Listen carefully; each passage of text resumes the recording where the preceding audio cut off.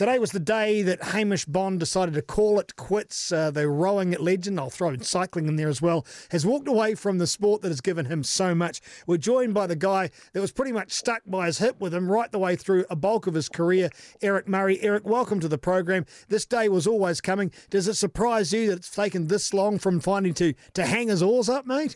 No, I think you've got to have time to decompress after like Olympics, and most of the time we always had a good sort of 4 or 5 months. You know, I was stupid enough in 2012 to get in the ring with Manu Vatuvei for Fight for Life, you know. So he hasn't done anything super crazy like that, but I think he's just had time with family and figured out what his next steps are. And you know, like talking to him as well, you know, it was quite a task actually getting to Tokyo, because there were times where he just felt like, you know, what am I doing this for? Am I doing this for like the motivation to be the best, or am I just, you know, should I be doing something else? But, you know, he stuck at it, got all the way through, and we have another piece of sporting history to write in the books. I think I'd probably rather go through a round with Manu than go through what he went through in the 8. I mean, that was an extraordinary mission to do what he did and to cap it off with the gold. I mean, even you'd probably struggle to believe what happened there, and you know how the guy ticks.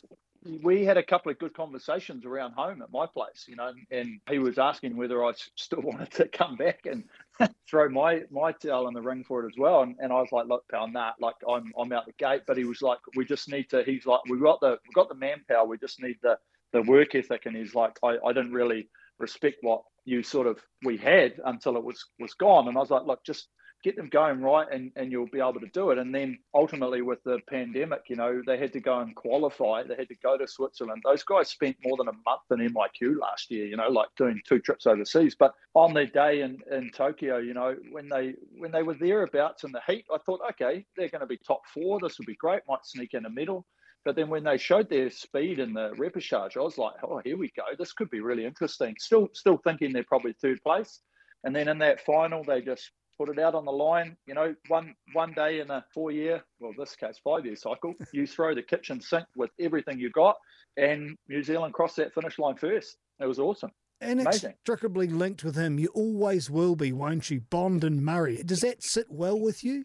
Oh, absolutely. What we achieved in the pair was, you know, it doesn't. I don't think Hamish will quite realise as well until he just decompresses from like the retirement and has a bit of time. But you know, even now I talk to people and they're like, how the hell you guys not lose? And I'm like, no, just try to be fast, you know. But when they're like, there must have been something, I'm like, honestly, dude, we're trying to be good all the time and do this and training and the work ethic that was needed to put in. And that's what we did. And all of a sudden, you know, 69 races go by and no one's ever been able to beat us. And you're like, well, actually, it's pretty special. Like that's not going to happen again, I don't think, in our lifetime. So yeah, it's something really special. Yin and yang. What did you bring? What did he bring? That great combination. How did it work particularly? If you can isolate that in a couple of minutes, I think you're a hero. But what did it come down to? I think what it came down to, when we first got on the pair, Hamish was like, I'm the best rower and Eric's the second best rower. And I was like, hang on, pal, I'm the best, you're the second best. So you've got 2 guys that think they're the best, and you put them in a boat together with the ambition and goal of trying to be the best in the world. You're already on a really good starting point. And then we were completely different people. Like rowing was our job. Like we didn't really socialize. Like Hamish is a really, really good friend, but not on that mate side. So, you know, like, we didn't socialize together outside of it. So it's like when we're there, 100% trust, do your bits. But then when we left, he was doing his thing, I was doing my thing. And then at the same time, I'm the complete optimist. I'm like, this should be right. You know, nah, don't worry about it. We'll get it right tomorrow. Whereas Hamish was the pessimist, where like everything was going to go wrong. We had to have it perfect. We did that. So we sort of balanced each other out with that. And as I say, like conflict resolution, don't lose. Don't have to ask hard questions. Oh, if only things were that simple. What did you make of it when he decided to get on a bike and start pedaling? Because I remember interviewing him after I think he biked up the Crown Range in the Tour of South, and I'm still stunned. I think second or third in that particular league. What did you make of him when he started doing that? He's always been a good cyclist, and we knew that when we were training. Like when we trained in Switzerland, we did a lot of cycling, and I'd probably do, and I'm giving myself probably a reasonably I guess probably even more weighted in my favour of like 90-10. So I did probably 10% on the front, but I don't even think it was that. Like he just trucked along, and I just was like, hold on, Eric, hold on, don't let him go. And so he was a phenomenal specimen in terms of his physiology. But I think the one thing, and you know, when you look at Hamish and you think about what he brought and how he was so good, he probably articulated at one time where he said, look, if you're bringing athletes or even just people in general into an environment, right, you can be big and strong, you can have amazing natural talent and all of that. But he goes, the biggest talent that you need in life is a good attitude, you know, an attitude to turn up, to persevere, the dedication and commitment that you need to be able to do it.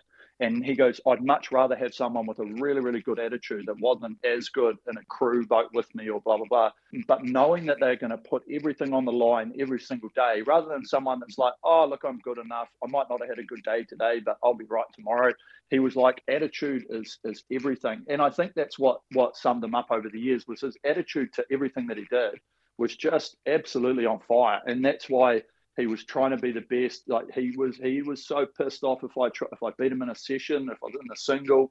You know, I only managed to get in front of him a couple of times, but man, he did not like it. And that was it. You know, just he brought that to the sport, and it really just epitomizes who he was and why he was so good. And on that note, Eric Murray, we'll let you get on with your business. Thanks so much for joining the program and expressing what you have around Hamish Bond, who is retired today, no longer in the boat, back to an ordinary life. If 3 gold medals in rowing is an ordinary life, I'll take it, mate. I know, he's been fantastic. We had a great journey together. Look, you know, I guess some of the accolades that we've got as well, that you don't go into your sport to look for those accolades, but, you know, Hamish is definitely going to be one of our top ever Olympians in New Zealand. And, you know, for us to get decade champions last year was pretty special. And he'll always be remembered in sport. And I'm pretty sure there'll be a lot of people around the world going, thank God he's gone, because shit, we can win something now.